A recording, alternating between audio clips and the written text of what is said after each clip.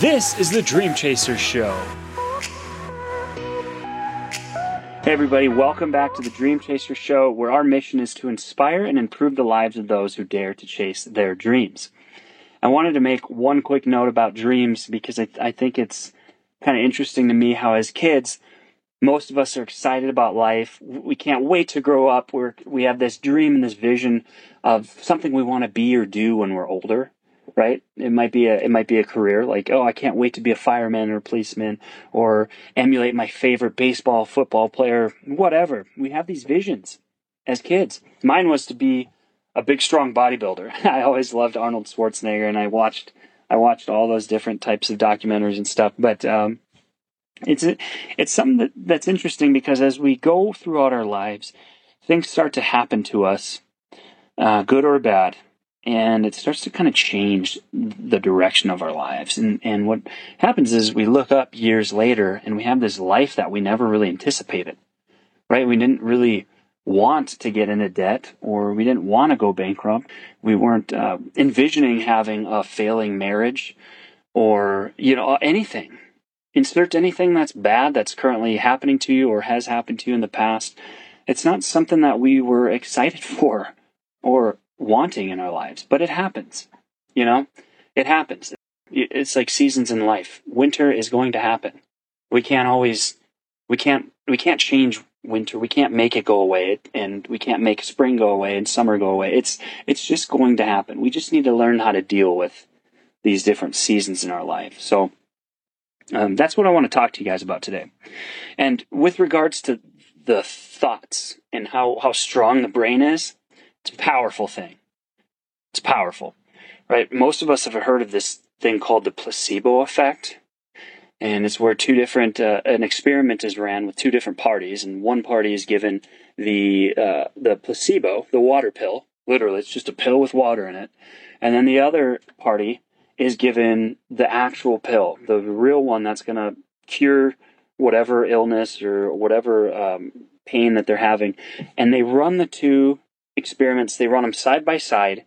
And what most of the time they find out is by the end of the experiment, the party that was given the placebo, the water pill, has just as much effect on them in the positive way, sometimes even more so than the party that was given the actual pill. This water pill has cured them, right?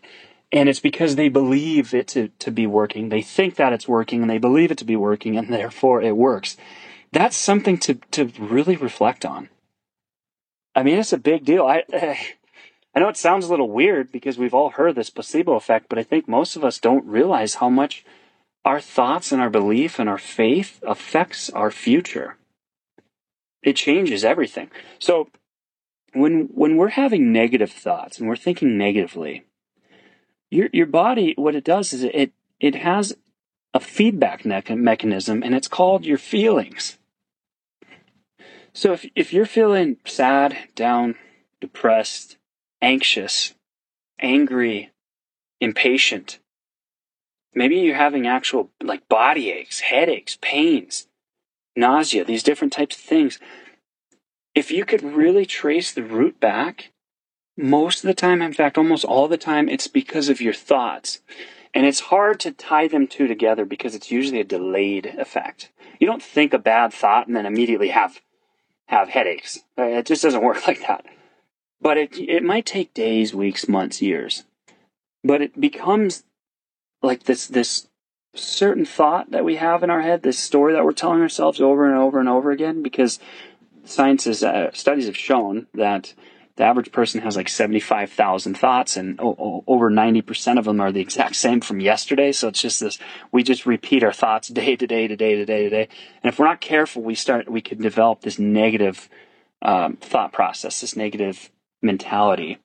And then it starts to perpetuate it into our feelings. And that's where we start getting these feelings of impatience and feeling down, depressed, hopeless, these bad feelings. But the beauty of it is it can work the exact opposite way. If we're focusing on our thoughts, we can start to alter them and have positive thoughts. We sometimes have to force it, right? Sometimes we have to really look for the positive in a bad situation, but we start to find these things that we're happy about. And then they start to create happy feelings, and you start to feel better about yourself. You start looking in the mirror and seeing positive things about yourself. Like, hey, I really love my eyes today. My eyes are popping today, right? I'm having a great hair day. I really love my body, whatever. And you start to feel better about yourself. And that's the way to really change, because, like, for instance, if we want to lose weight, it does us no good by sitting there telling ourselves, man, I just need to lose weight. I'm fat. These love handles are driving me nuts, right? That doesn't do us any good, because it just perpetuates bad feelings about ourselves. And like the placebo effect, it's going to create more bad feelings about ourselves. So, again, like I said, the good news is we can begin to change our future by changing our thoughts and thinking about positive things. And there are 4 major positive thoughts that I want to throw out there for you guys to kind of think about and digest as you go throughout your day. The first one is gratitude. The best way to change your thinking and start having positive feelings and changing your life is by having thoughts of gratitude. Thank you for my family. Thank you that I have nice clothes. I'm so thankful that I was able to, I had food on the table. I have food in my fridge. I'm so thankful that I get to step outside and breathe fresh air. I'm so thankful for whatever. There's something in all of our lives that we can be thankful for. And so that's a big one. And it can literally be anything that you're thankful for. And if you start to have these thoughts of gratitude, it starts to create this habit, this neural pathway in your brain, and then you start looking for more things to be thankful for. The scientific term for it is actually called the reticular activation system. And once you start telling yourself, hey, this is what I want in my life, this is what I'm thinking about, your brain starts to grab onto your thoughts and say, oh, they want more of that thing. And then the reticular activating system kicks in, and it starts looking for things to make yourself right. If that makes any sense. I might have butchered that, but if you think about someone in your life that bad things always happen to them, and oh, why me? And oh, my tire just blew out, and of course this would happen. I ripped my favorite shirt. Well, they're thinking about those things, and then their brain is looking for excuses for them to complain, right? And if you want to complain about anything, it's easy to do. We can all do it. It's too hot out. It's too cold out. Yeah, it's raining too much. Oh, it's not raining enough, right? So pay attention to your thoughts, because your RAS, your reticular activating system, is now looking for things in your world to prove yourself correct and to prove true. So, enough about that. The next major positive thought is love. Love is the number one fixer to being happy. And there's a reason that the Bible states it, I think 714 times it's in the Bible, the word love.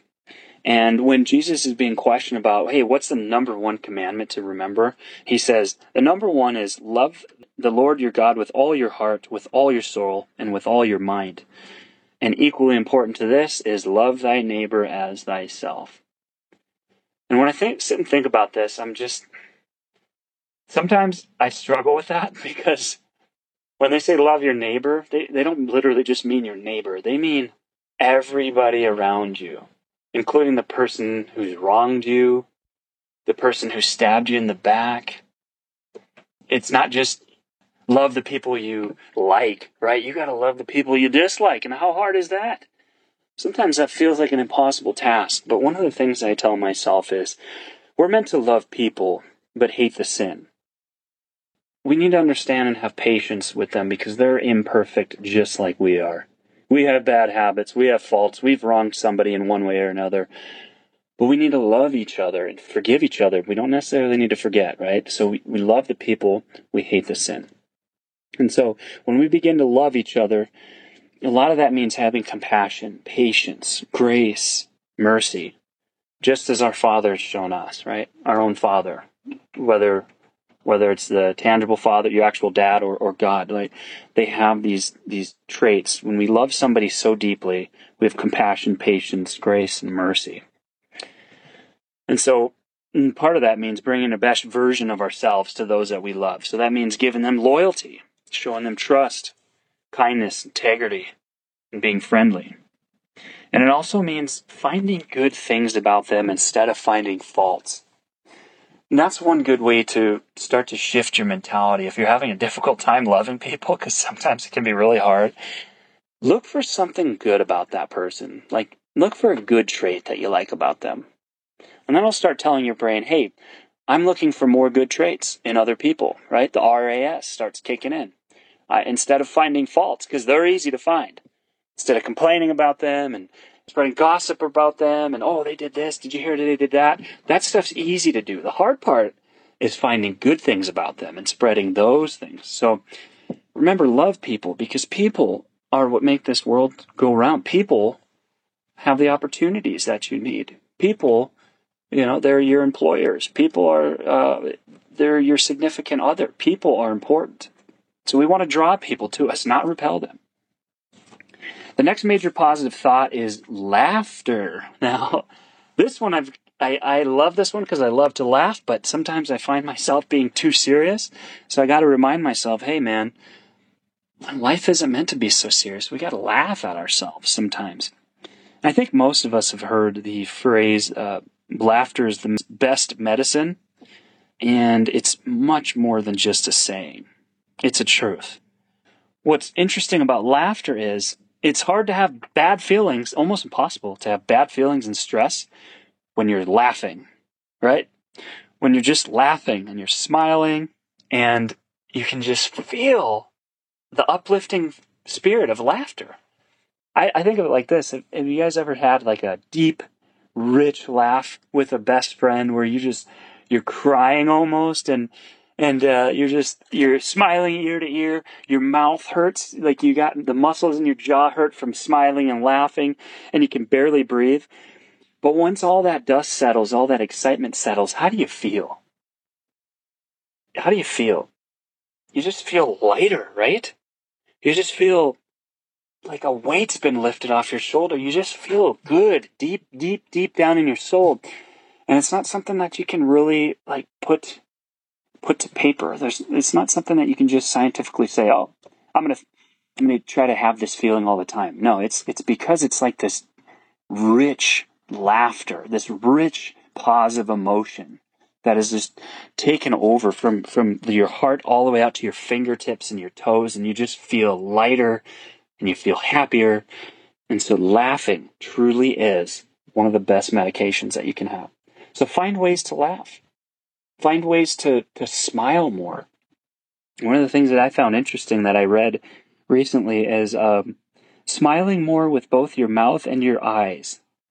And when you see other people and you're passing other people on the side of the road or like at wherever you're walking or at work, and you smile at them instead of just giving like the head nod, like, what's up? That just becomes like part of our day-to-day. What's up? Or hi. But if you smile at them, and not only with your mouth, but with your eyes, because the eyes are the windows to our souls. And in the Bible it says, Matthew 6:22, it says, the eye is the lamp of the body.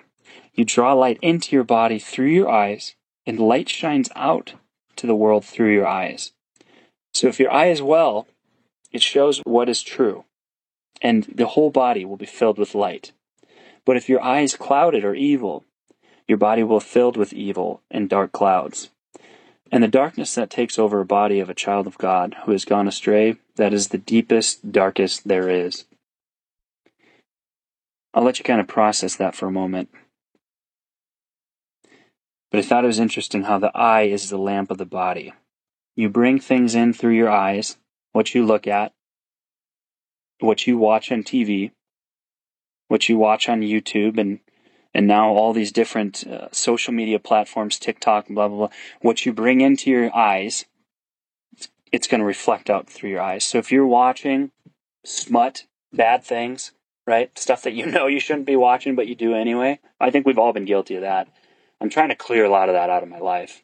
Some of the crap that's on TV. But if you start focusing on that, that's what becomes your mentality. That's what comes out of your eyes. That's what comes out of your mouth. That's what you talk about.